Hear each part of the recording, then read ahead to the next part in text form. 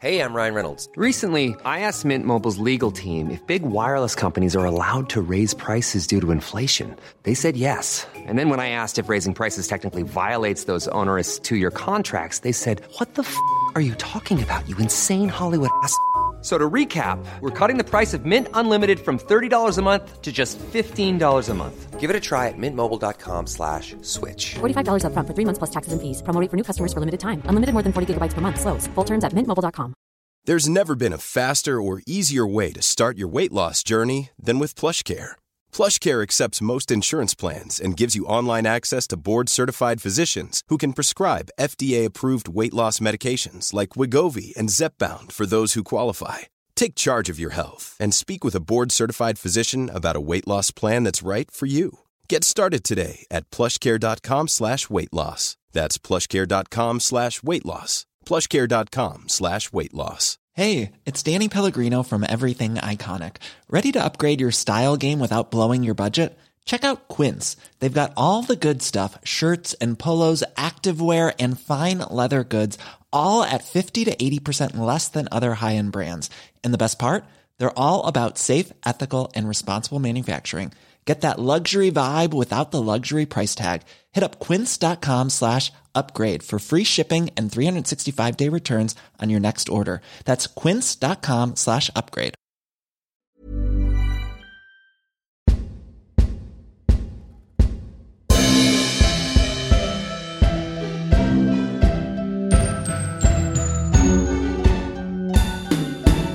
Really 007. Welcome everyone to the Really 007 podcast, to focus on perhaps the only book of its kind, the James Bond Lexicon.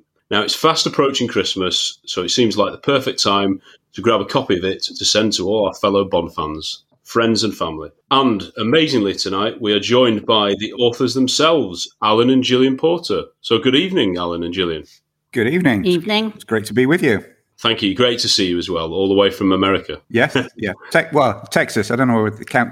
Depends what day of the week it is, whether we think we're in America or not. But, yeah. We'll get onto that in a bit.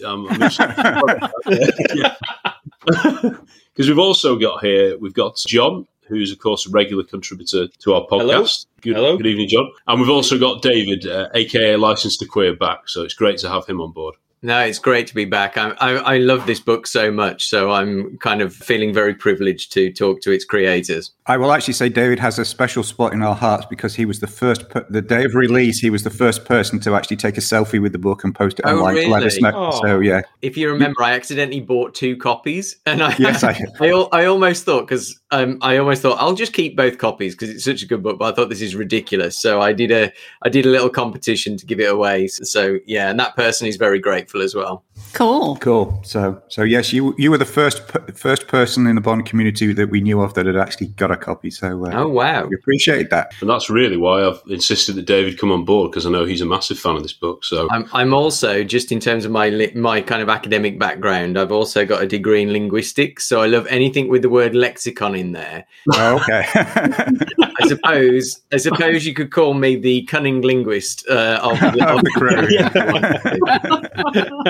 Really. It is a Bond quote, though, so we'll allow it. Yeah. Listeners, there are various places you can find our podcast. We have got websites, we've got iTunes, we're on Spotify. We're also on YouTube now as well, so check out our videos and interviews on there. But thanks for sharing, rating, and recommending our episodes. We can also be found on social media, as we just mentioned, Facebook, Twitter, and Instagram. Now, the shout-out, I always give a shout-out. Tonight I thought, who has got the most encyclopedic knowledge of Bond and who really makes it the be-all and end-all of himself on Twitter? It's got to be the Wizard of Oz. The Wizard of Ice, sorry. Yeah. You've got Wizard of Ice wrong. I know, yeah. Just thinking of the film. But stop getting Wizard of Ice wrong. Very good. Yeah.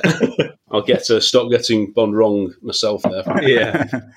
Have you come across him on Twitter yet, guys? Yes. Yeah. Yeah.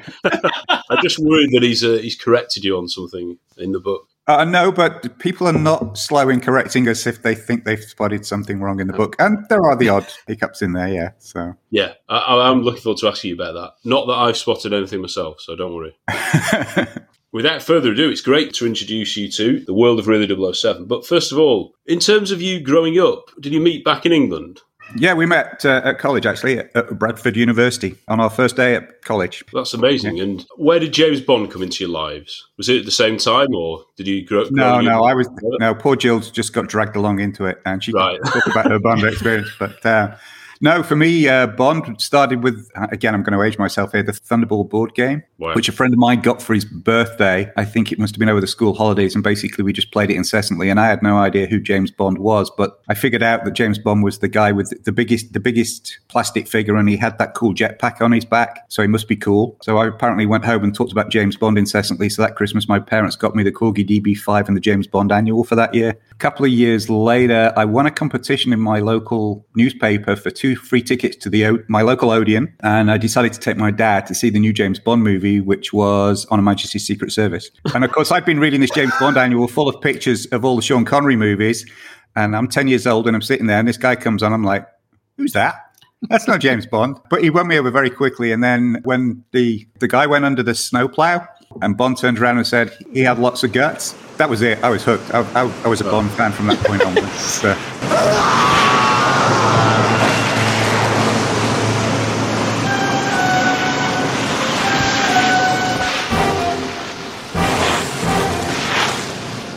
Had lots of guts. I mean, just as a thought, Alan, you need to share that story more, because that's usually used as a whipping stick against George Lazenby, that line. So you're saying that you're hooked because George Lazenby said that line. I actually told George that when I was lucky enough to meet him, that he was the one who hooked me in, and it was that line. So, yeah. Oh, wow.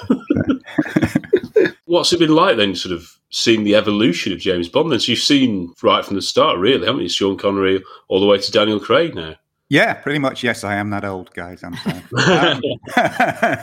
It's been really interesting. You know, I'm fans of other franchises as well, but Bond is like being the consistent one. I think it's made me a little bit of a traditionalist when it comes to the Bond series. I like Bond to be given a mission. He goes out, does it, saves the world, and ends up with a girl in a raft, or on a boat. That's how I like my Bond movies. So I'm not been a huge fan of the let's tell a five movie story arc recently, but I have liked odd films in that story arc. But yeah, I'm a bit of a Bond traditionalist, but I'm not a sort of stick in the mud Bond traditionalist. I can also enjoy other things as they come along. One of the things I always liked about the Bond franchise is the fact, certainly in the early days, that they tended to lead, they tended to try things and do things, which is what they've been doing over the last few movies as well. So, I just love all the things that the Bond franchise has sort of drawn me into, that things like getting to dive into the music, the locations, travel. I think it was Bond that really sparked my love of travel and going to different places and that, and discovering the books and everything else. It's been a very interesting journey, and long may it continue. It is. It's a massive world now. Obviously, we've got our podcast. David's got his podcast and his website, and you've got your books. So it's just and podcast too. So and podcast, yes, of course, yeah. Yeah. I have to say that, otherwise my co-host would tell me off. Yeah. I think it's really interesting that a board game got you into Bond, because the people I don't want to make anyone feel their age, but a lot of people who are a bit younger than me, well, maybe 10 years younger than me, I've got an important birthday coming up in the next 12 months. But people who are about 10 years younger than me, a lot of those say that they were introduced to Bond through GoldenEye, the video game. Yeah. And that they didn't know who James Bond was either. So it seems that that's an interesting kind of generational thing. So because of the wider culture around Bond, that can hook people in. Yeah, and I'm not going to get on my soapbox about Eon missing the younger audience over the last 20 years by not doing video games and stuff. But yes, a lot of people over the years discovered Bond in different ways other than the movies, or as Jill will probably say, just because it was like on TV and it was part of our cultural zeitgeist. And I'll shut up and let Jill talk. I mean, my introduction was, the Christmas movie. Yeah. You had your lunch, you watched The Queen, you watched Top of the Pops, and then you watched the Bond movie. Yeah. That was my introduction, and I didn't really think too much about it. I kind of ended up seeing Moonraker twice at the cinema, because I went with one guy, and then we broke up, and then I started going out with another guy, and he was like, let's go see Moonraker, it's just come out. And it was like, for me, the worst Bond movie I've ever seen at that point. And I was like, to go through it and watch it twice within 2 weeks was just painful. So that kind of put me off for a while. The guy must have been quite attractive, Jill, to put yourself through a Bond movie that you don't like twice. By the way, this is the first time I have ever heard that story.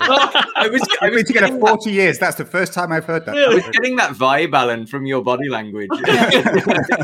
We offer marriage counselling on our podcast. Nice to know. Well, yeah, I was actually, we'll continue with secrets. No, he knows about this one. I was actually engaged to this guy I saw the Moonraker with twice when Alan and I met. So we rarely talk about him. So there. Okay. But yeah, that was, and then it kind of came on gradually until I didn't realize it had become an obsession in our household, along with other obsessions, I will say. And it just kind of came on gradually. The movies came out, you go see them. We talk about the bits we liked. We talk about the bits we hated. And then, the book came about purely because Alan writes all sorts of pop culture stuff, and I've edited it for years. And then it got to this bit I was doing a lot more, and he was like, well, why don't we do this one together? And I thought, well, that'll be fun. And then there have been a few times over the years when you're like, why on earth did I agree to do this? But, to have it out there and finally done is quite satisfying. The second time that you've ever seen a Moonraker movie in consecutive days, a Bond movie in consecutive days would be No Time to Die then? Yes. Yeah. Oh. Yeah. And dare I ask what you thought, Gillian? Loved it. Oh, phew, right, good. Yeah. Yeah, we both enjoyed it. You're okay. Yeah. Not just us, but people we've been speaking to and debating the film. We're trying to find people with a bit more, something positive to say about it. I know David is a fan as well, so we're in better company perhaps tonight to be positive about it. I said, I don't know that with the podcasts and the discussions we've done with people that I've really found any one of you that hasn't. No, unless we're just being cherry picked for the podcast we've been doing. But I haven't actually come across anybody in person or on a podcast. I haven't come across anybody yet who doesn't like it. So. Well, I won't say any more. I'll just say it's a very divisive John's film. looking a bit orcs. Yeah. I really like the first 2 hours. Okay, we'll leave it at that then. Okay. I'll say mine. I thought it was a great movie. I thought the ending was fitting for the storyline they told. I just don't know if it was a true Bond movie, if that makes sense. But I did like it, and I thought it just fitted what had gone before. And, as soon as they started playing that, music, you knew one of them was out of there. Yeah. And it couldn't have been her. So it made sense in the time. What they'll do next is going to be very interesting. And the effect that it might have on the book, I suppose, if you do an updated edition of it, that would be interesting. Well, we sort of do a continual updates on we have a companion website for the book, jamesbondlexicon.online, folks, where we actually do new entries as stuff comes out. So since the book came out, there's been a few of the Dynamite Comics series. So we've added each of those series ends, we've added them to the website. With No Time to Die, once it's out on on DVD or video. I know it's out on video demand, but when it's out on DVD or Blu-ray, we'll definitely buy a copy, and we'll be freeze framing it and doing all the annotations and updates of that. So that'll be a few months away. But I'll say to this, his we is very sweet because he does the website, he does the updates. I haven't done any of that part, so I do love the fact he says we when I am not involved in any way, shape, or form right now. Oh, I'm sure you are in spirit, and the editing of it as well. I mean, it must take a heck of a long time to compile the thing, but yeah. Oh yeah. Yeah.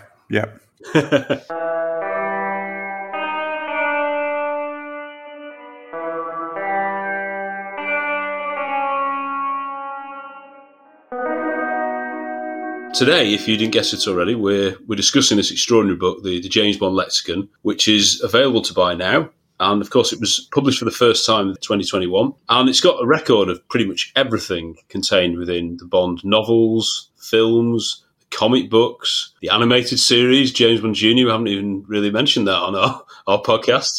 And it goes right up, basically up to No Time to Die. And like Alan said, there will be updates on the website for that film as well, because that's going to create hours and hours of more new material, I think. I think it's perfect to have handy when there's a niggling character you want more info on, a niche question you need answering. And sometimes a Google search isn't good enough for these kind of things. If you want something proper about James Bond, if you've got this book handy, I think it's perfect for that. And much more detailed than even us super nerd Bond fans have ever gone into. So it's a must-have, I think. It's good to have as a reference, say, when you're reading one of the novels or comic books, or noticing something you hadn't noticed before from one of the films, perhaps for the first time, and cross-referencing characters from a novel and a film, because they are quite different in many of the films.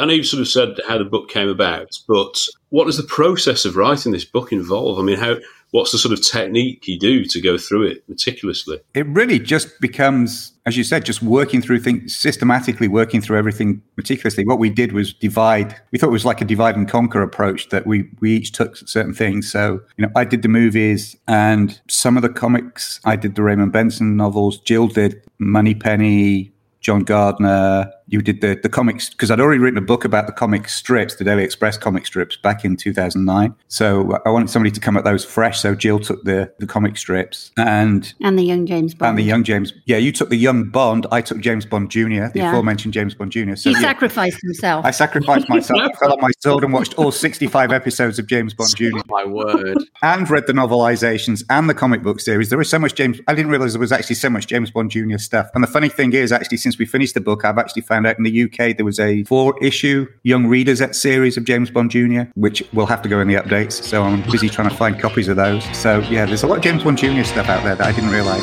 Bond. James Bond Jr. No one can stop him, but scum always tries. Young Bond cuts through each web of spies. He learned the game from his Uncle James. Now he's heir to the name James Bond. James Bond Jr. Look out, he's coming through. He's got a job to do while he rescues the girl.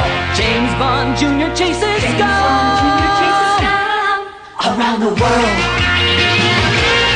Basically, that's how we did it. We just went through individually, made our own notes, entries, and we basically we used a wiki to write it, so we'd both put them into the wiki and stuff. We did a quick edit through that, and then at one point we basically put everything into a big document and got it printed out, and it was like 700 pages or something of entries. And then we'd spend like an hour in an evening going through, challenging each other as to why we'd written that entry or the way we'd written it, and editing it and cross-editing it. Sulking. Yeah, sulking sometimes, discussing. Vigorous discussions. Vigorous discussions sometimes around certain entries.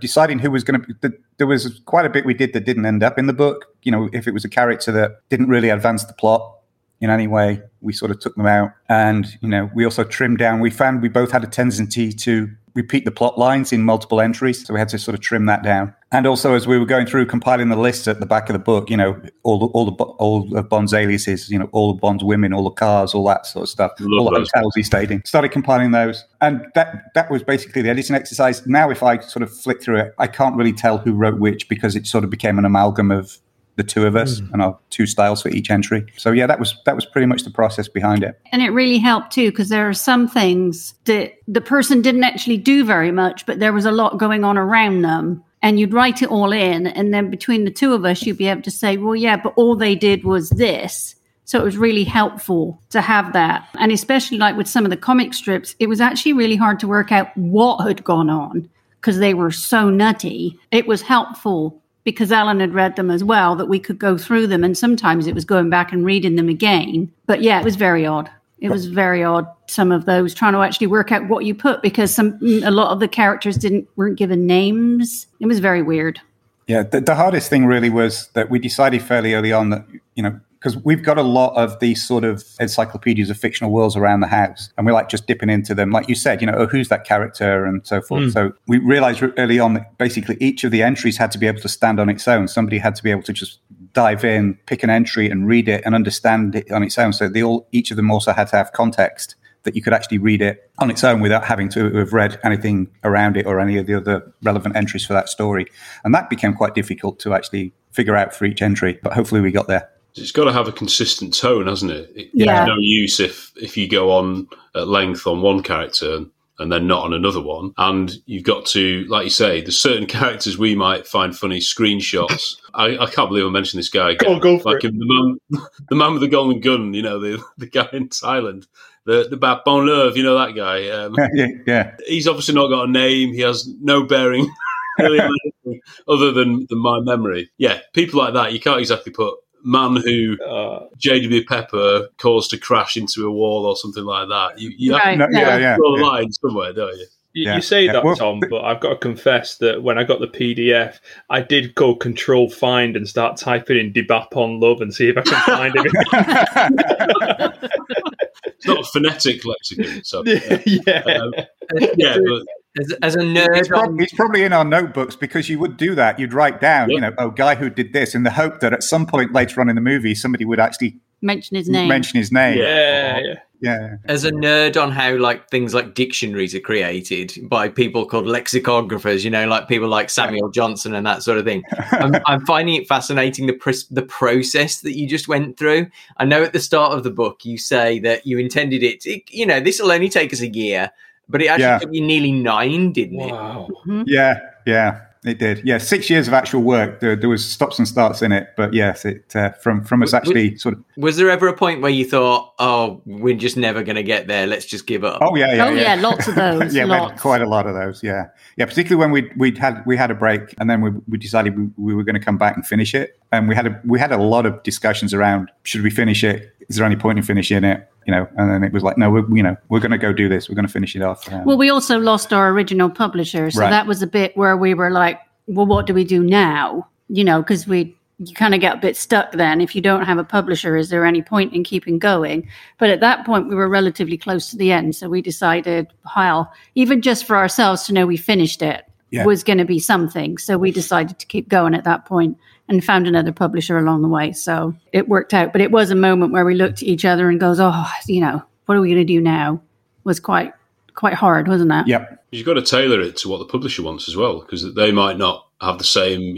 word count or things like that. And well, the original publisher, when we actually did that first one and it came out at 700 pages, he was like, this might be 2 volumes. And I'm like, I actually really don't want 2 volumes. I want to try and keep it as one and stuff. There was, because they'd actually already done a couple of other lexicons. They'd done a Planet of the Apes lexicon and a Back to the Future one. They'd obviously developed a house style of how they wanted stuff laid out in those other 2. So we at one point, we literally had to go through and change certain dashes to colons in every single entry to meet their style and stuff like that. So I'm surprised you say that you took stuff out, because you can open any page of this book. I literally just opened it up to find out, and I've just found out the name of the naval commander at the submarine pen in the Spy Who Loved Me movie, and I'm like, where is that in the dialogue? Yeah. I'm going back through the film in my head, and I'm sure they mentioned Benson at some point, but maybe they don't. I don't know, but I've never noticed that detail. And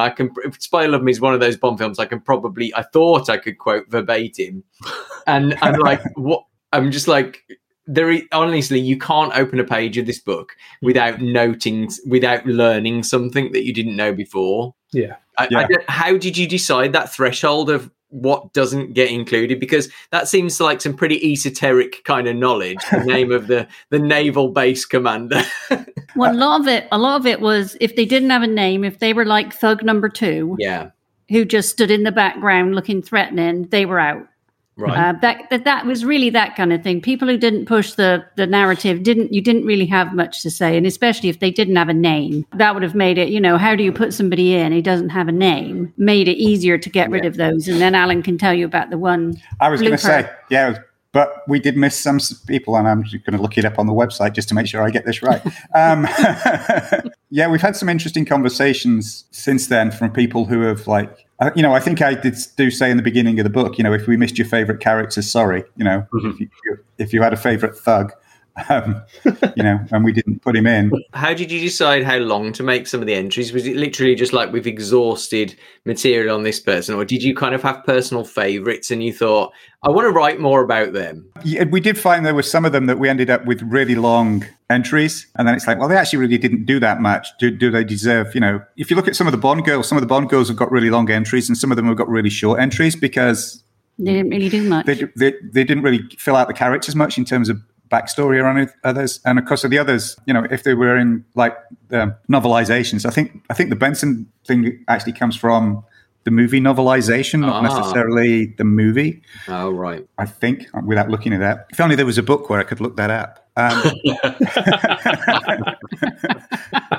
You ended up with a bit of a different weighting, I guess, depending on how much information there was out there. I mean, if you think about Jaws, there's hardly anything about him in the movies, but if you go in the movie, the novelization, it gives like his real name, his whole backstory, how he ended up with the jaw injury, how he ended up working for Stromberg and stuff like that. So, he's got a really long entry compared to what he did on screen. So the one we missed, one of my co-hosts pointed on a Magic Secret podcast, pointed it out because it's one of his favorite background characters, was Green 4 in The Living Daylights, the agent in the kitchen who has that awesome fight. We missed him. He's not in the book. But he's now on the website. He is on the website. I just looked it up. He is on the website. So I mean, it's a great scene, isn't it? But I was thinking recently, is that Green 4 to base? Is that whoever's at that location? Doesn't necessarily mean that's his name. It's like, I know, but that's the code name or whatever. I can't help it at this point. I don't know if anyone here is we're all British. I don't know if anyone here is kind of like a fan of Blackadder, but I'm imagining the scene where they have Samuel Johnson play Bobby Coltrane, and he's realizing that he's finished his dictionary and he hasn't got like some stuff in there, like the word sausage. And that kind of thing, and sausage, it's that kind of like, oh God. I have a novel. Once upon a time, there was a lovely little sausage called Sausage. Sausage! Oh, blast your eyes! Oh, well, I didn't think it was that bad. I think you'll find he left sausage out of his dictionary. Oh, and aardvark. How anxious did you feel about being completist? As Jill said, we have a few obsessions around this house. I am somewhat of a completist when it comes. I used to have a massive Batman collection, which we liquidated over the years. So I'm very much a completist on. If I get into something, I really go deep on it. He has to have all the covers, all the different versions of the Ian Fleming novels.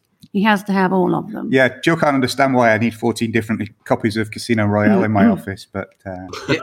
Jill, I think my husband would feel your pain. Well, see, I'm a huge Agatha Christie fan. I have almost all of her books, and when we were moving some, one fell apart, and Alan was like, oh, you need to get that one. And I said, actually, I don't, because it's in this compilation. So I have the story, but he's like, but you don't have the paperback.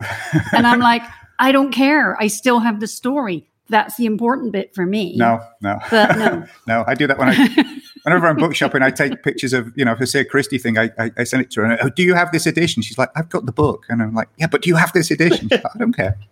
It's like, Well, be fair, Agatha Christie wrote an awful lot more than Ian Fleming did. So I actually wanted to, another one that wasn't in the book, and this is a slightly different approach. So actually every day on our Bond Lexicon Twitter account, I put an entry from the lexicon each day. I think we're in the middle of the letter H. And I put one up for somebody called Harling, who was in the book. And I got a note from somebody saying, yeah, but isn't that also the name of the guy who was the typesetter in The Spy Who Loved Me?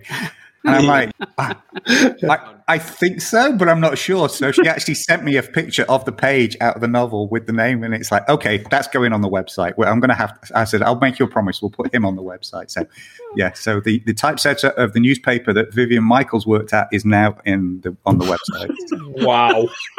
Oh my gosh.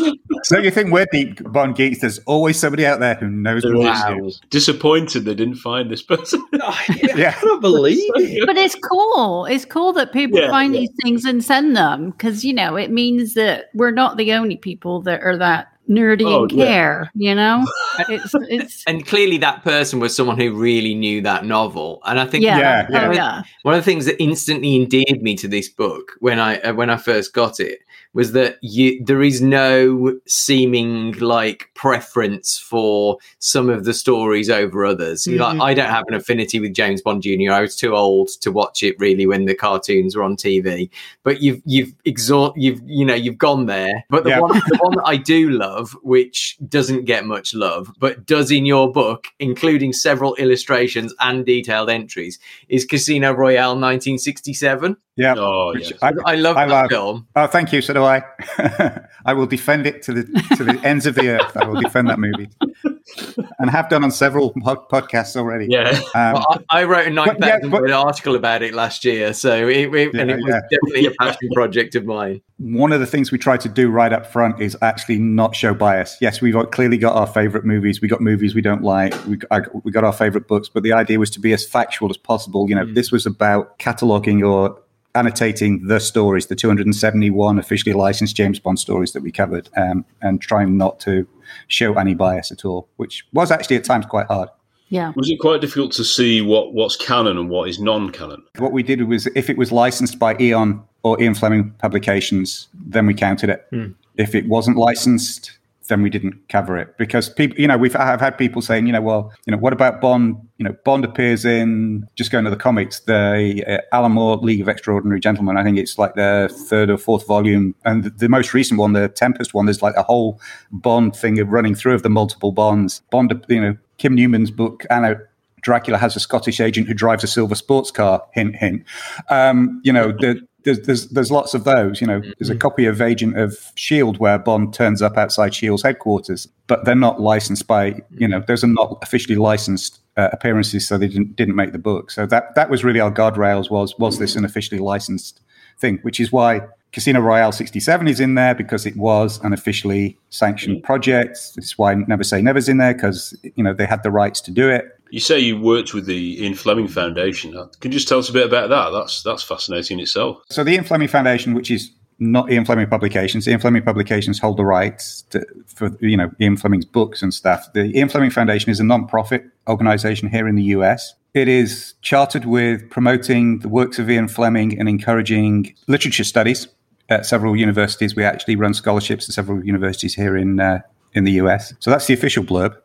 The really cool way is the way that we raise money for those scholarships is we actually rescue and restore James Bond movie vehicles and props. And we currently own about 40 James Bond movie vehicles. 19 out of the vehicles that were in the Bond in Motion in London Ian Fleming Foundation ones. The one that's just opened in the US, I think they have about 30 of our vehicles in. We have literally, I don't know if you saw it on Twitter, I just posted the pictures on Twitter this week. Our latest acquisition is the front 25 feet of Goldfinger's Lockheed Jetstar from the movie, which was found in a scrapyard in Missouri and is in a hell of a state. But it's going to be a long-term restoration project. So twice a year, Jill and I go up there, up to our workshops and get to work very diligently on helping to restore James Bond movie vehicles. It's funny you say that, because I know I'm not very good at cars, to be honest, apart from the star vehicles in each of the books and the films.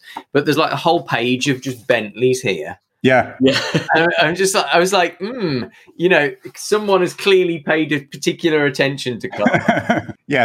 I'm a car. That sort of got me into the Ian Fleming Foundation. I'm going to sort of name drop here, but I was doing a book signing for my previous Bond book alongside Raymond Benson. We were doing a joint book signing at a bookstore in Houston, and we were having dinner afterwards, and we were just chatting. And Raymond said, "Oh, you clearly know Bond. Obviously, from the conversations, you're clearly into vehicles and cars and planes and stuff." He said, "I've got a bunch of guys that you should meet." And he sort of gave us the intro to the guys at the Ian Fleming Foundation. We've been going 10 years now? Mm-hmm. Yeah, just over 10 years. Yeah. So we've got to work on some really cool stuff. Sometimes when you just walk in that work, every time we go up there and you will just walk into the workshop and just see what's there, it's just like, pinch me, this can't be real. That's awesome. Yeah. Can I please ask about? We can sit in them and selfies. Come on. Yeah. Oh, yeah. No, we have a lot of those. We have a lot of selfies, yeah. Sorry. I was talking to the guys on the, sorry to name drop. No, you go for it. Talking to the guys on the Bond and Beyond podcast, and we actually, between us, we figured out that actually my arse has sat where every James Bond arse has sat. So all six of them. All six of them, yes. Yeah. So.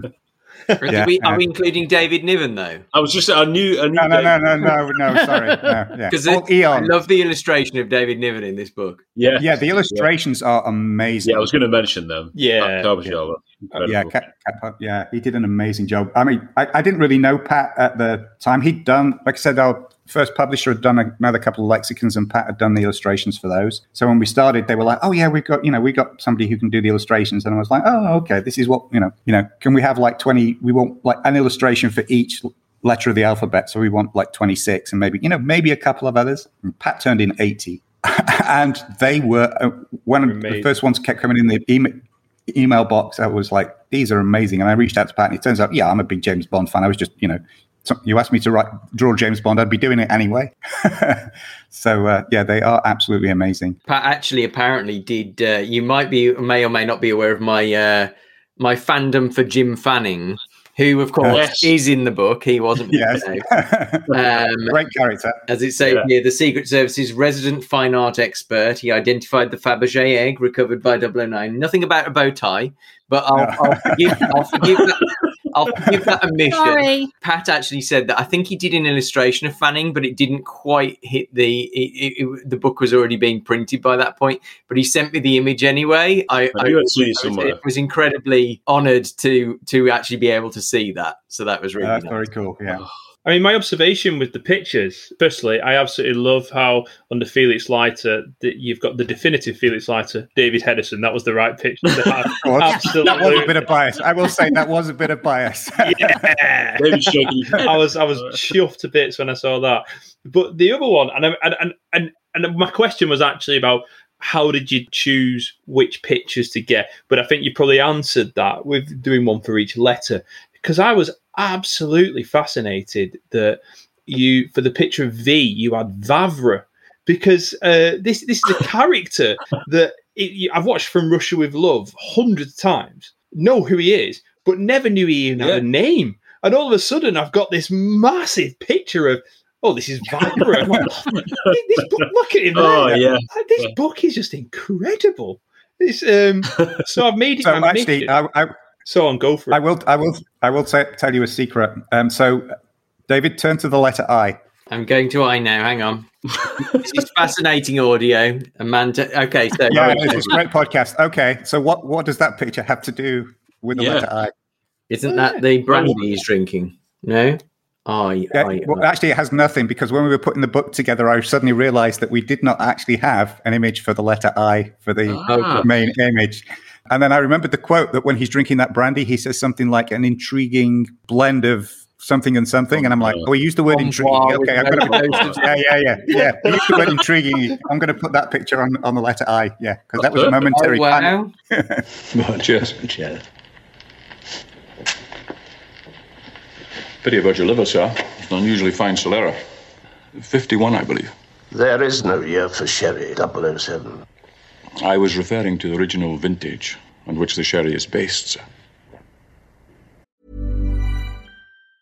When you're ready to pop the question, the last thing you want to do is second-guess the ring. At BlueNile.com, you can design a one-of-a-kind ring with the ease and convenience of shopping online. Choose your diamond and setting. When you find the one, you'll get it delivered right to your door. Go to BlueNile.com and use promo code LISTEN to get $50 off your purchase of $500 or more. That's code LISTEN at BlueNile.com for $50 off your purchase.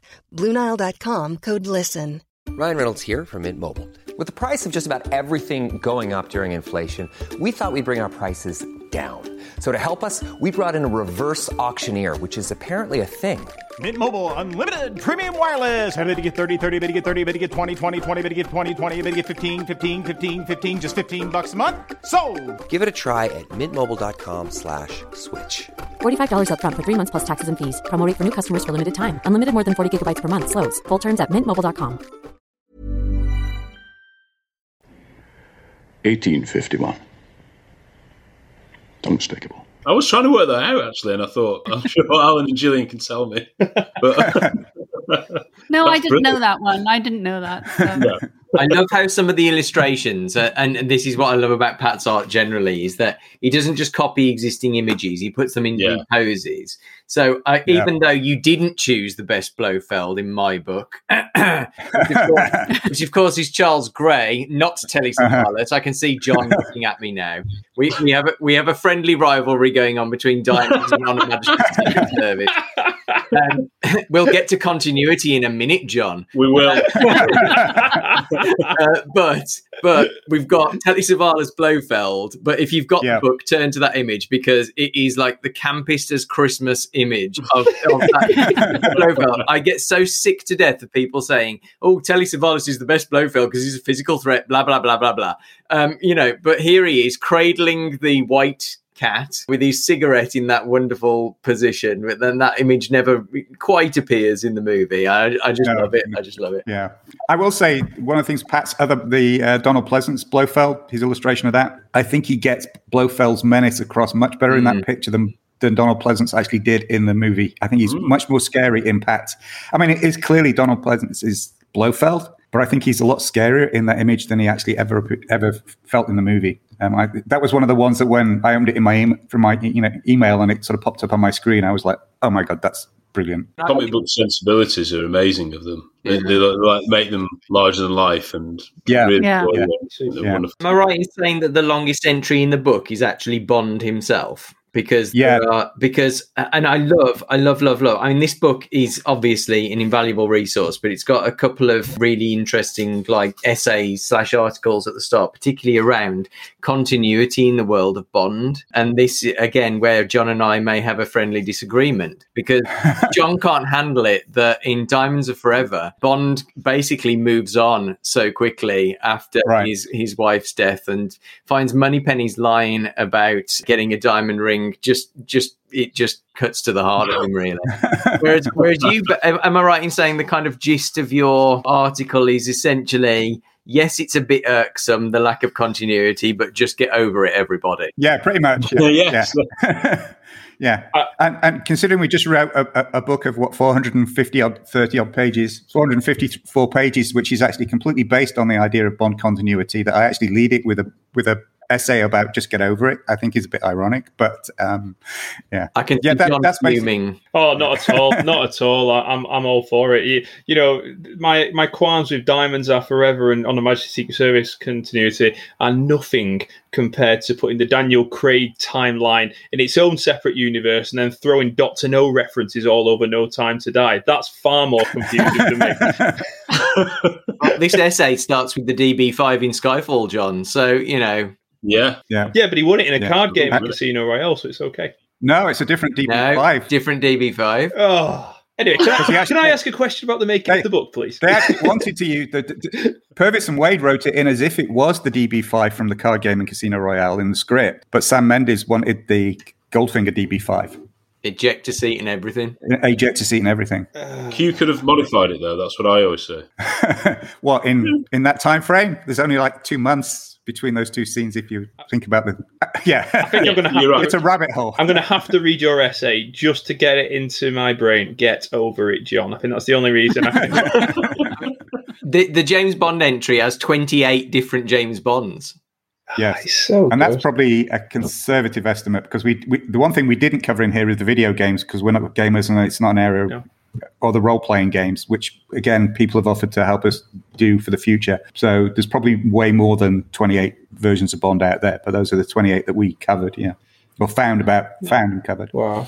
That actually sort of helps, perhaps, the argument that the ending of No Time to Die isn't as massive as some might make it think, if there are so many ones. But I wanted to ask you about what your thoughts on that were in terms of the continuity. And what do you think, sort of, not saddos like us, what do you think the casual viewer would make of all that? Interestingly, I'm going to take this one. Interestingly, last Sunday I was getting my hair done because you might not believe it, but this colour is not natural. What? Are we going magenta? I'm not very good on coloured names. No, but it's a mixture of 4 different colours. So who the hell knows what it's called? Thank you. But I was at my hairdresser's for like 5 hours last Sunday, and we're talking about it, and we end up talking about No Time to Die because she'd recently seen it. You know, she's a fan, but not obviously as deep as us. And she was like, "Well, what are they going to do now?" You know, she was in a total panic. Is Bond gone? Are we finished? Is that it? We're not going to get any more Bond movies? I think that might be your casual viewer because I've had a few comments from that from other people too that. Oh, what happens now? You know, or I'm so sad Daniel Craig's gone. I think he's really hot.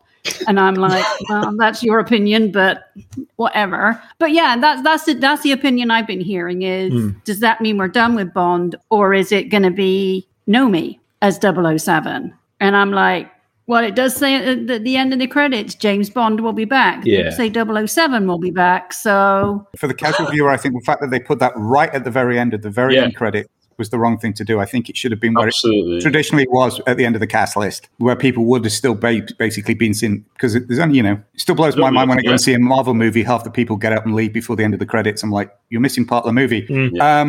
But, most people are going to get up and wander out the cinema. There's only going to be us weirdos who, sit there and watch every single credit scroll by and see that James Bond will return at the end. So most people these days understand that, actors get replaced, things get rebooted.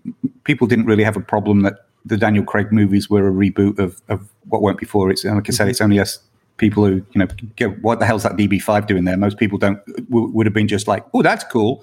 It'll come back, they'll do something, and we'll all settle down in the movie theater and hopefully watch a gun barrel and just enjoy what comes next. So I've looked, you asked earlier about watching that sort of, the Bond franchise over the years, all the way from Connery through to Daniel Craig. The one thing I've learned is just to sit back and enjoy the movies, each movie that comes out. Yeah. Oh, that is a lie.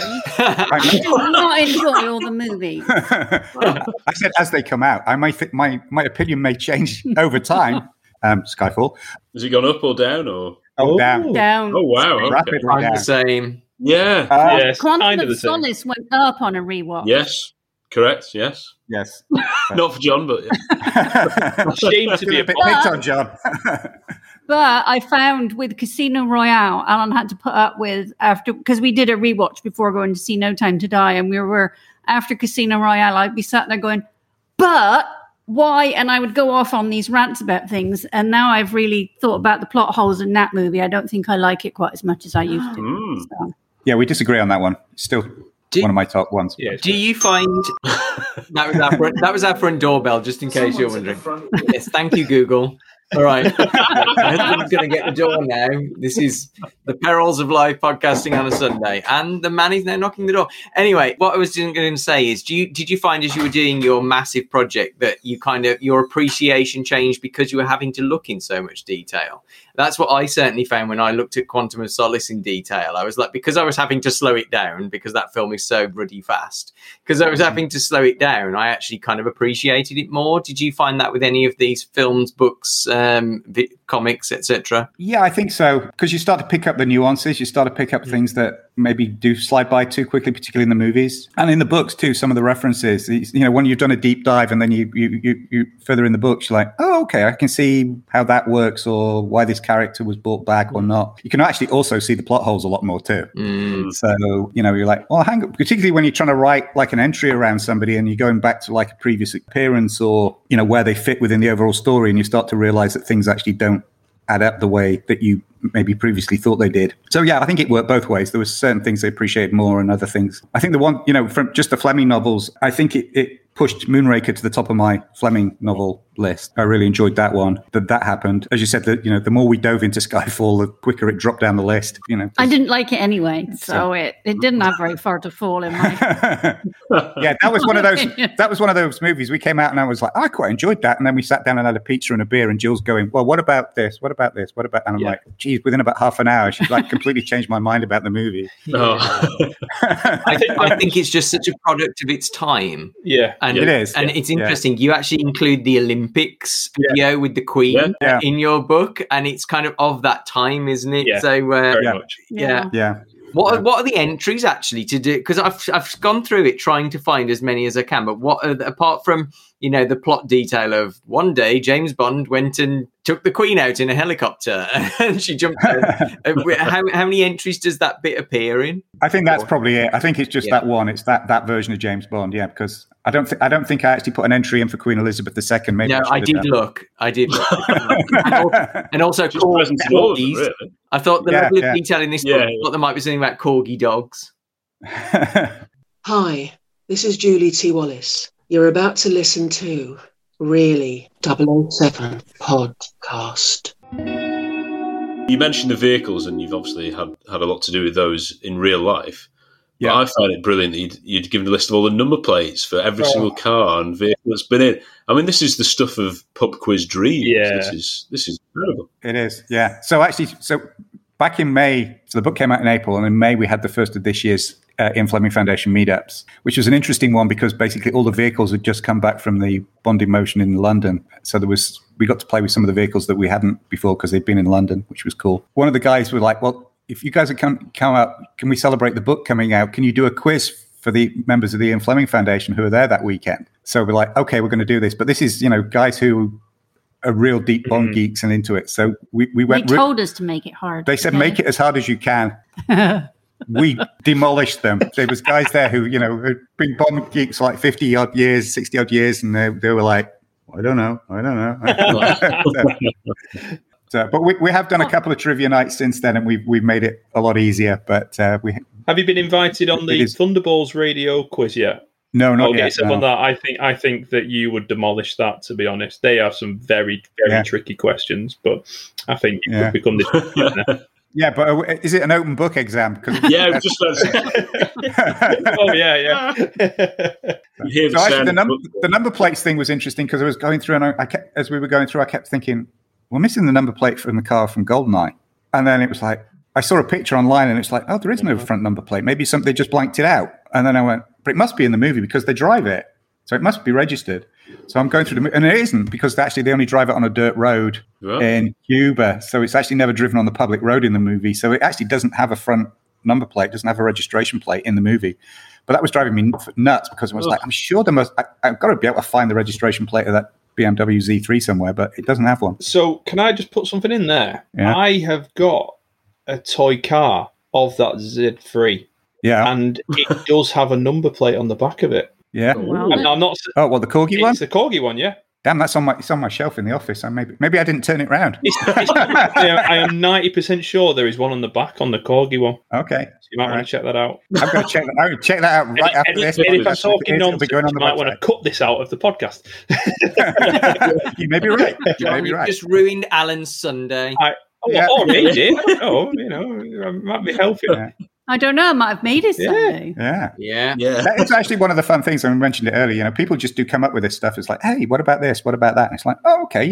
If there's evidence for it, we'll add it to the updates on the website. Properly sourced. No fake news. No. Can I ask about the process of doing it as a man and wife? Is that all right? The reason why this is that my wife hates James Bond, right? She despises it. Oh, dear. And I was saying to Tom, she's currently recovering from a knee operation, so she's immobile.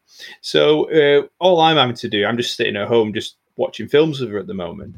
And it was my choice for a film last night. And I thought, right, if there is any time to get her into James Bond, it's while she cannot get up off the couch. And if I put while she can't run away. She can't run away. And if I put her phone in the other room, she has to watch it. For my sins, I don't know why I did it, but I thought the best film for her to watch was A View to a Kill, which oh man. Well, that's it. She's never. It was. I think it was the Christopher Walken approach that I thought got it, but it was a bad shot. It was an own goal from me, and I think that I've come to the conclusion that my marriage is never going to include James Bond. It's just going to be this second part of my life that I hide away from my wife. But the process of managing to write a book together, but obviously it being all consuming as well. Can you still have Bond as a thing that you enjoy together as a couple, or does it blur into work so much these days as well?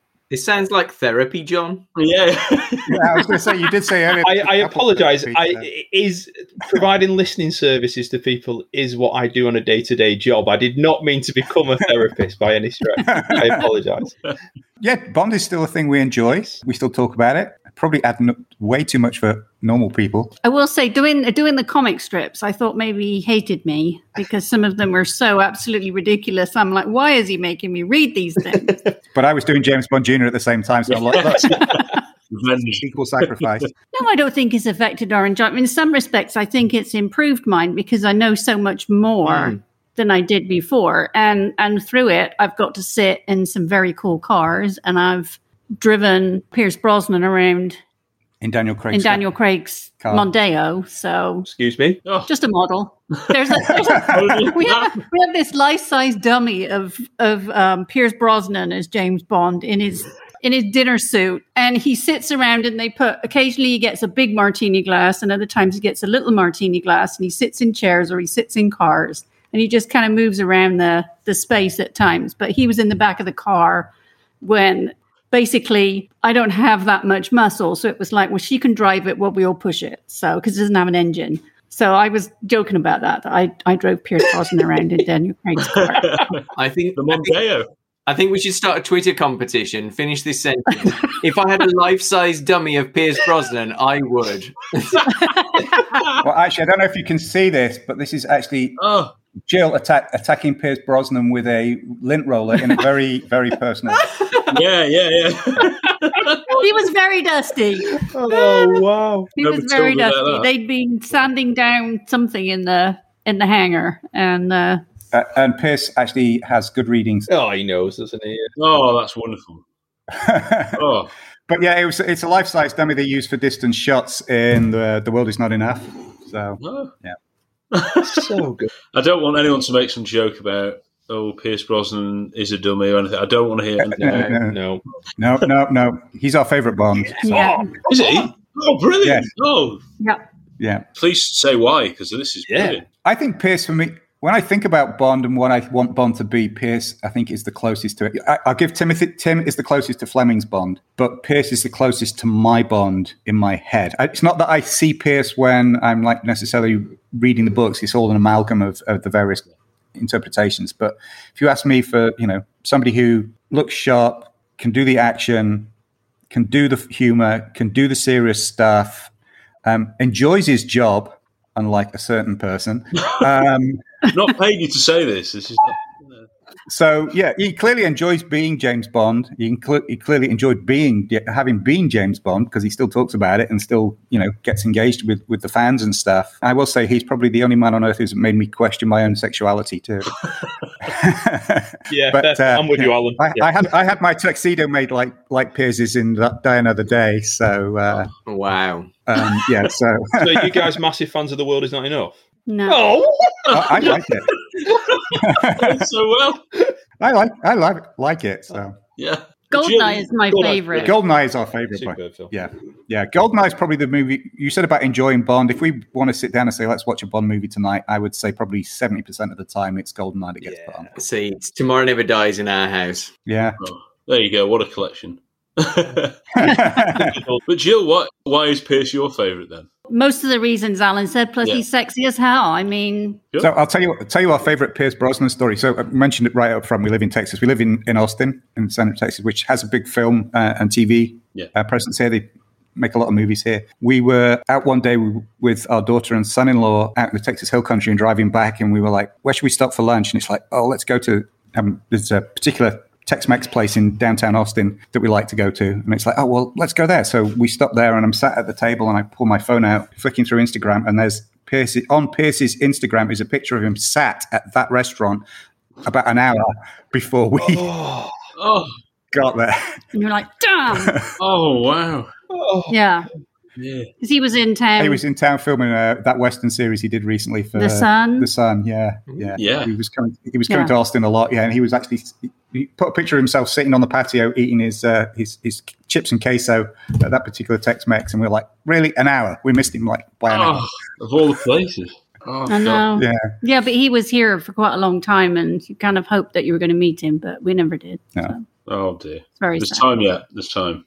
Yeah, I mean, I like Timothy Dalton too, but his haircut drove me nuts. Which is, I know, a bit silly, but his haircut, and it was sadly just the wrong time for a more serious Bond. I think it was a bit too jarring after Roger Moore, I don't know if because during our rewatch, I don't know if I'm ever going to be able to rewatch a Roger Moore movie after we watch them, because I just found them too hard to watch.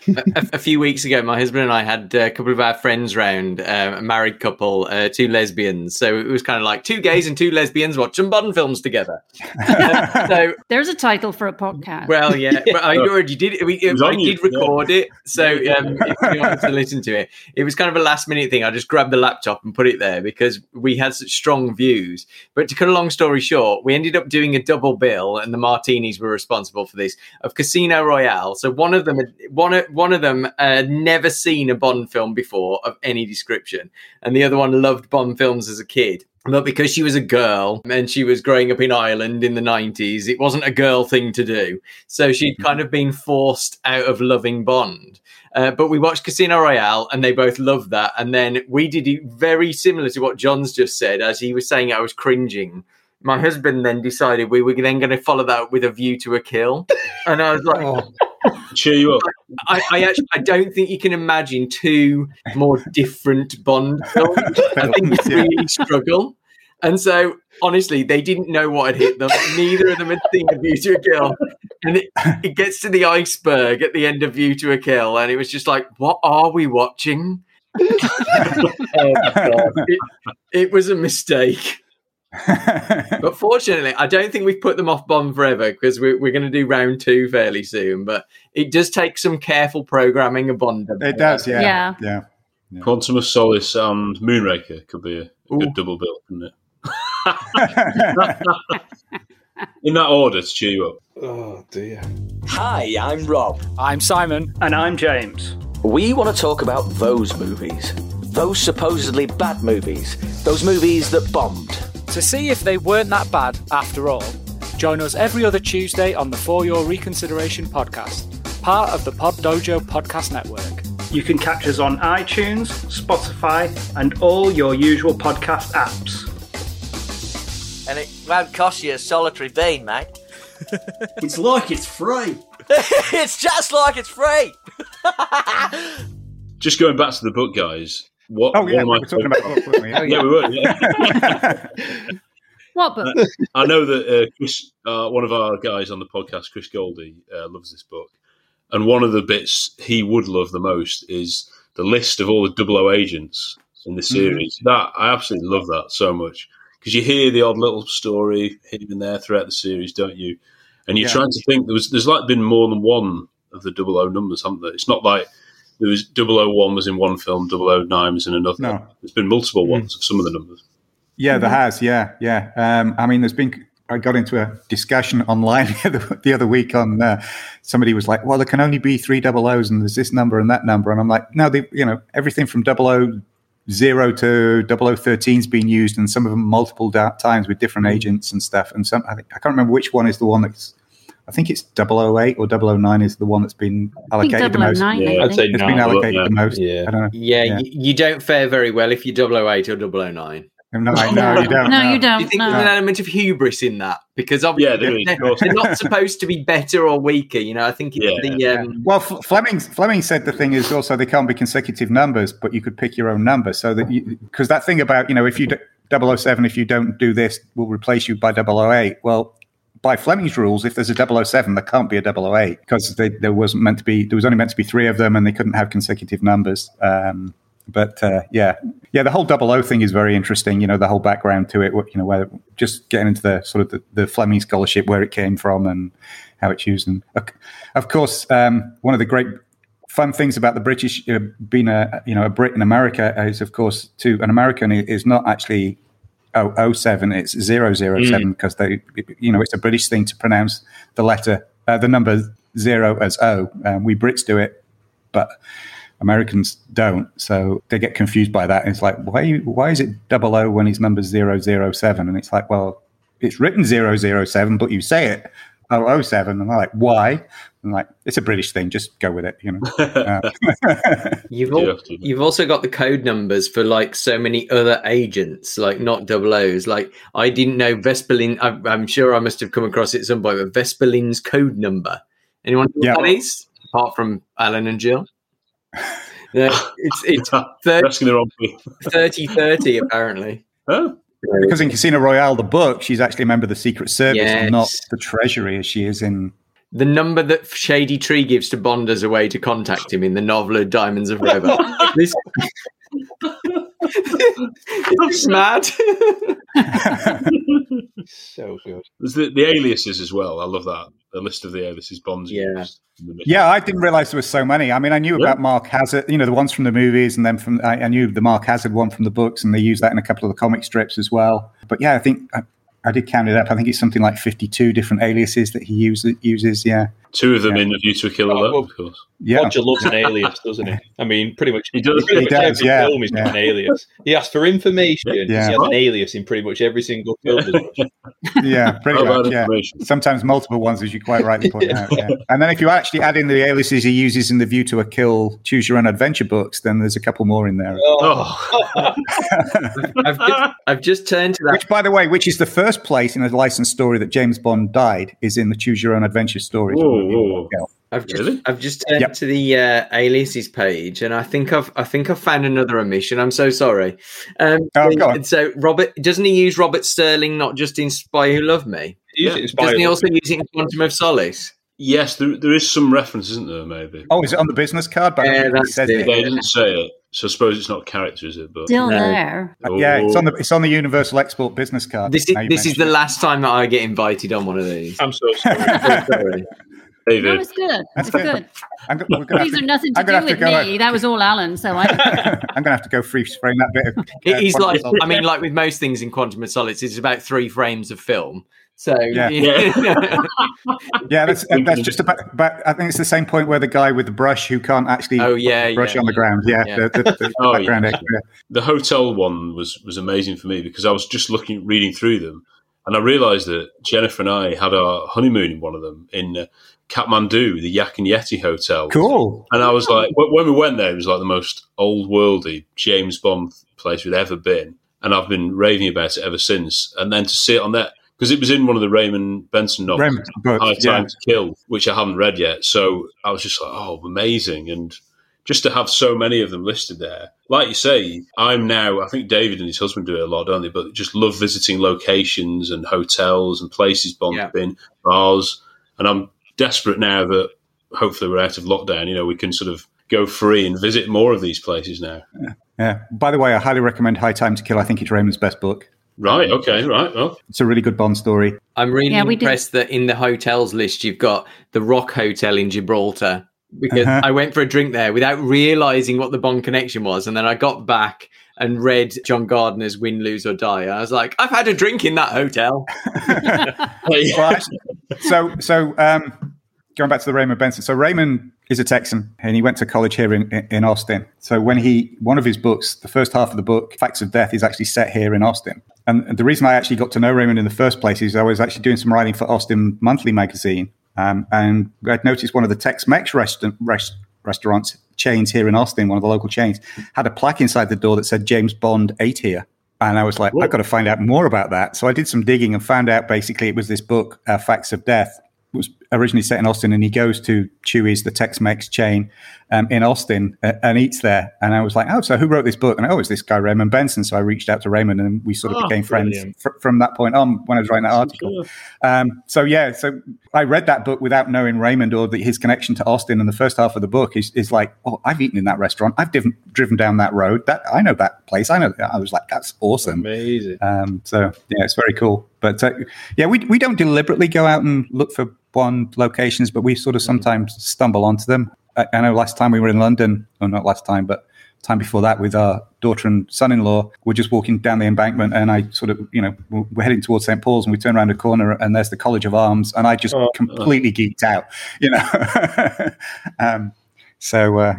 but we did deliberately go to Goldeneye. We did deliberately go to Goldeneye. I will give you that one. Yes, I know you've been there. Yeah, wow. Yeah. Did you get the spirit of Fleming when you were there? We had a lot of spirits. I don't know. It was. We're not traditionally beach people or sitting by the pool people, but that's all we did. Yeah, we did a tour of the Fleming Villa and wandered around. We went up to Noel Coward's house. David was very jealous. I know David's big into Noel Coward. Yeah.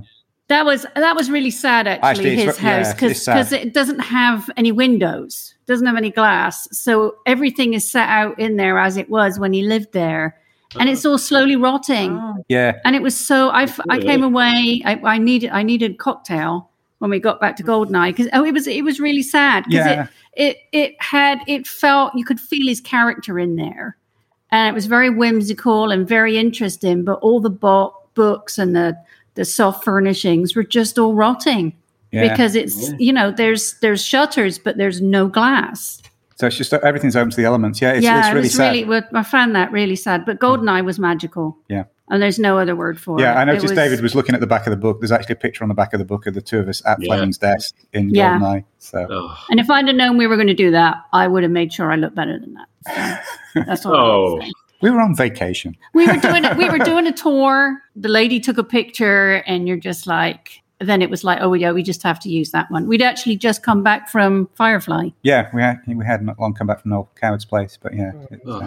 Goldeneye is magic. As Jill said, we're not beach people. We booked it. Talking about big holidays with an O at the end, it was one of my big holidays with an O at the end. Birthdays with an O at the end. So we booked it for that. After we booked it, it's like. What do? We just committed to staying a week at a place which is just a beach place, and neither, if we go to the beach, we're usually there an hour, and then we're like, okay, where are we going to go? But we did. We just got in there, and we just enjoyed it so much and relaxed so much. We just can't wait to go back. So it really is a magical spot. Yep. And we actually have a big frame photograph of the view from our favorite beach at Goldeneye. In our bedroom, so it's the first thing we see when we wake up in the morning is the views from Goldeneye. So do you stay in I know this is turning now into a travel podcast, but do you does that go with the couples counselling podcast? Part of the service. We're more than a podcast, that's the thing, you see. That should be a new tagline. So do you stay in like a villa on the estate? Is that how it works? Because we stayed in a beach hut. Yeah, they have multiple different types.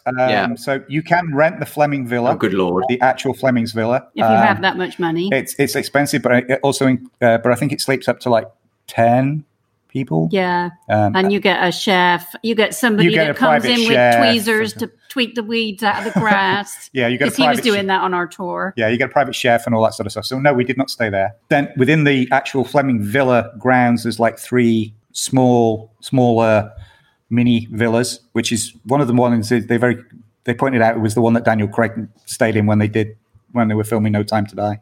Shows like how long ago they were filming that movie. And then you sort of go across a bridge to the larger part of the property, which is more of the resort part. And there's beachside villas which sleep 4, and then there's beach huts which sleep 2, and they're on stilts and stuff. And we just had one of the beach huts. That's all you need. It was lovely. You just basically need a place to sleep and a shower and bathroom, and because otherwise you're just sitting at by the pool or at the bar, just sipping, or eating at one of the restaurants. And it's owned by Chris Blackwell from Island Records, who also owns Blackwell Rum. So, there is a a nice waft of reggae music playing in the background. You're drinking your rum cocktails or your Vespers. It was a very relaxed atmosphere. It was very, very, very nice. I say one guy, all his job seemed to be all day was raking the beach. That's all he did all day. Make it look nice. And the staff are great. They're really personal, and they get to know you really quick. They're very good at getting to know you very, very quickly. So highly recommend it. Yeah, I have a feeling if you stayed in too much luxury, it wouldn't be that Fleming-like experience because it probably wasn't. I wouldn't have said it was that luxurious. Funnily enough, the beach huts are just perfect. You get a bed, an outdoor shower, a bathroom, and a little porch. They're not. It's not a luxurious place. It's kind of toned down luxury. It's very nice. Didn't Noel Coward say it wasn't Goldeneye? It was Goldeneye ear, nose, and throat. Yeah. I mean, you can see that they've actually. It's not as austere as Fleming quite liked it. Particularly the Fleming Villa has been slightly modernized, but it does still get feel running water now. It does still feel very much like you can certainly feel his presence there. Yeah. They don't play up the Bond thing either. It's not like in your face. Like when the reception area has some photos on the wall, and it has the Bond archives, the big red book, which is now blue. like sitting there for you to flick through, but that's it. That's Up in the restaurant, the main restaurant, they've got some location pictures of them filming Dr. No. They've got a whole wall of Ursula Andress pictures. And there was a couple of Fleming books in the Fleming Villa, like a couple of biographies, and the great Matthew Parker's book on GoldenEye were sort of in the library of the villa. But that's it. It's not like, there's James Bond stuff all over the place. You could go there. If you don't go to the Fleming Villa, you could go there and not really even know what it was about. No, it was related to Bond. But if you're a Bond geek, it's like, like we went out on the glass bottom boat over the reef, because neither of us are really good swimmers. So we went out on the glass bottom boat over the reefs, and it's like, it just brought back all those descriptions from Live and Let Die. Did you see any Barracuda? No. That's the one thing from the books. I'm like, can you bring those into the film, please? Yeah. But yeah, it was fantastic just going out over the reefs, and it's like, just the way Fleming described it, and you're looking at it, and it was like, oh, this is just amazing. Yeah. David, please tell me that while Alan and Jill have been talking about this, you've been booking online. I'm far too polite to have another window open, but it's the first thing I'm going to do when I've got off this. Although I will say, when we went, it worked out happily for us, is the fact that they had closed off some of the area where they were doing some renovations and extensions and some more privately owned villa buildings. So it was cheaper because certain things weren't available, and that's how we were able to go, because it's not cheap. You have to, if you look at certain times, because we were thinking about going this year for Jill's birthday, but obviously didn't. But like the week of her birthday was really expensive, but if we went a week later, the price had dropped quite dramatically. So if you do want to do it, and it is affordable if you plan what time of year you go and stuff. I said I'm beholden to school holidays, unfortunately, which might be a thing. But if being as it is a significant rounded number birthday next year, I might be just dropping some not so subtle hints, like playing Tina Turner on repeat every morning, until he. I will say the best Vespa martinis I've ever had was fittingly at GoldenEye. Just stop it now. Stop it now. David's prepared to. Going back to a bit more general. Yeah, when we go places, if it has anything to do with Bond, like Alan was in Hong Kong, so I kept getting pictures of, I was here and I was here, Yeah, and last time I was in New Orleans, I had to go and find Soda's lamppost and stand there. We did that on our honeymoon. Yeah, you did. I'm lucky. I normally do quite a bit of business travel. So if I'm going somewhere that has a Bond connection, amazing. My big miss is Bond Island. I was in Thailand. I was in Phuket on business. We had a spare weekend, and a colleague of mine was like, "Let's go to Bond Island." I'm like, "Yeah, duh." And then I ate the wrong thing the night before, and so I couldn't go. And I missed my trip to Bond Island, which is still a bit of a regret. You disagreed with something that ate him. Yeah, pretty much. Yeah, very good. Good. As what you mentioned about Raymond Benson and knowing Raymond, and you also just dropped into conversation that you chatted to George Lazenby about that state. Yeah. Is there any other people in the Bond world that you've had contact with and maybe interviewed or had any feedback from the book about or anything like that? We've met Maud Adams. Yeah, we've had dinner with Maud Adams and Lana Wood. That was an entertaining evening. Oh, and what's her name? The lady who played Thumper. We've met her too. Oh, Trina Parker. Oh, yes. We've had the pleasure of her company. So. She's very tall. Yeah. Dinner with Maud Adams and Lana Wood was good. Maud didn't actually get to say much because we wind Lana up. She tells lots of great stories. A lot of interesting diamonds are forever behind the scenes. Yeah. No, David. We've heard a bit about this before. We did a review of Diamonds Are Forever with David, and I think we spent about half an hour talking about Lana Wood's background and relationships and various things. It was a gossip thriller. Yeah. About the book? No. Not directly from any of the cast or anything like that. No, any of the cast members. Again, it is, just through the people we've met, it's sort of these things, you get drawn into it. So always take the opportunity. Yeah, unfortunately, the night we went out with Maud and Lana. Actually, Richard Keel was meant to be with us as well for that event, for that dinner. And unfortunately, it was the weekend that he fell and broke his leg, and then he passed away a couple of days later. So it was sort of his last weekend, and he was actually meant to be out at the same event we were at. But yeah, so that was a bit sad. But it was a really entertaining evening with those two. Yeah, and Trina's good fun too. Yeah. And how was George? George was interesting. It was actually back when it was really good. It was back when my previous book came out back in 2009. He and several of the girls, and I'm terrible, I can't remember which of the Bond girls it was at San Diego Comic-Con, and Eon had done nothing to promote the fact they were there. I didn't even know they were there. I just actually went up. Whenever I go to a Comic-Con, I always walk. I don't get autographs. I don't stand in line for autographs and that. But I always walk through the autograph areas just to see who's there. Walk around the corner, and there's right at the back is set up is George and three of the Bond girls with a table. I'm like, okay. So I actually had some spare copies of the book because my publisher was there. So I sort of ran down, grabbed a copy of the book, ran back out, and I signed it and gave it to George and said, and he went, "You'll like this, the diamond." So he flicked through it, and there's a picture, there's a Majesty's poster on it, and he was like, "Oh yeah, that's cool." And then he flicked over, and there's a Diamonds poster was like on the next page, and he said, "Yeah, Connery did a pretty good impersonation of me in that follow-up." Oh, meow.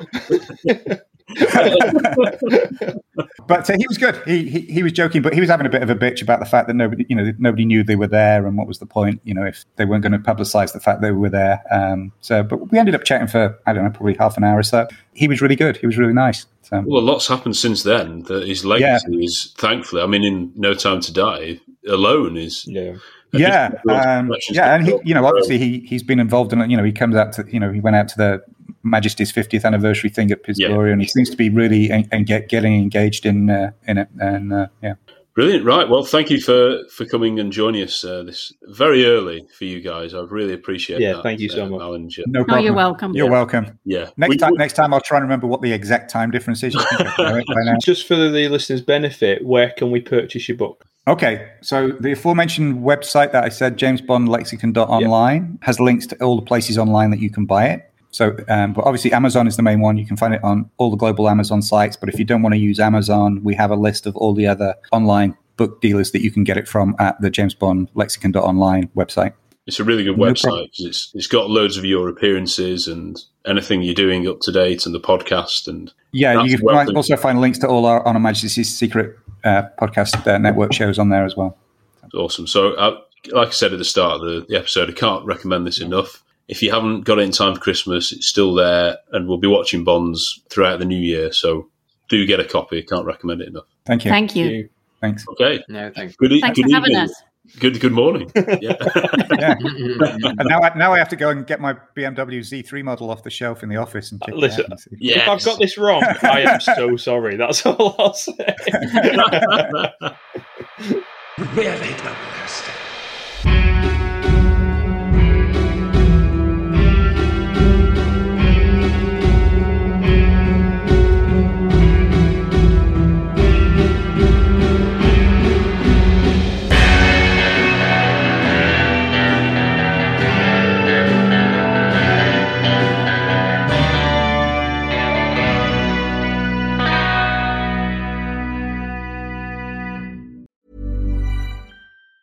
Hi, I'm Daniel, founder of Pretty Litter. Did you know cats tend to hide symptoms of sickness and pain? I learned this the hard way after losing my cat, Gingy. So I created Pretty Litter, a health monitoring litter that helps detect early signs of illness by changing colors, saving you money and potentially your cat's life. Pretty Litter is veterinarian developed, and it's the easiest way to keep tabs on your fur baby's health right at home. Go to prettylitter.com and use code ACAST for 20% off your first order and a free cat toy. Terms and conditions apply. See site for details. Hey, it's Paige DeSorbo from Giggly Squad. High quality fashion without the price tag. Say hello to Quince. I'm snagging high-end essentials like cozy cashmere sweaters, sleek leather jackets, fine jewelry, and so much more. With Quince being 50 to 80% less than similar brands. And they partner with factories that prioritize safe, ethical, and responsible manufacturing. I love that. Luxury quality within reach. Go to quince.com/style to get free shipping and 365-day returns on your next order. Quince.com/style. Imagine the softest sheets you've ever felt. Now imagine them getting even softer over time. That's what you'll feel with Boll & Branch's organic cotton sheets. In a recent customer survey, 96% replied that Boll & Branch sheets get softer with every wash. Start getting your best night's sleep in these sheets that get softer and softer for years to come. Try their sheets with a 30-night guarantee. Plus, get 15% off your first order at bollandbranch.com. Code BUTTERY. Exclusions apply. See site for details.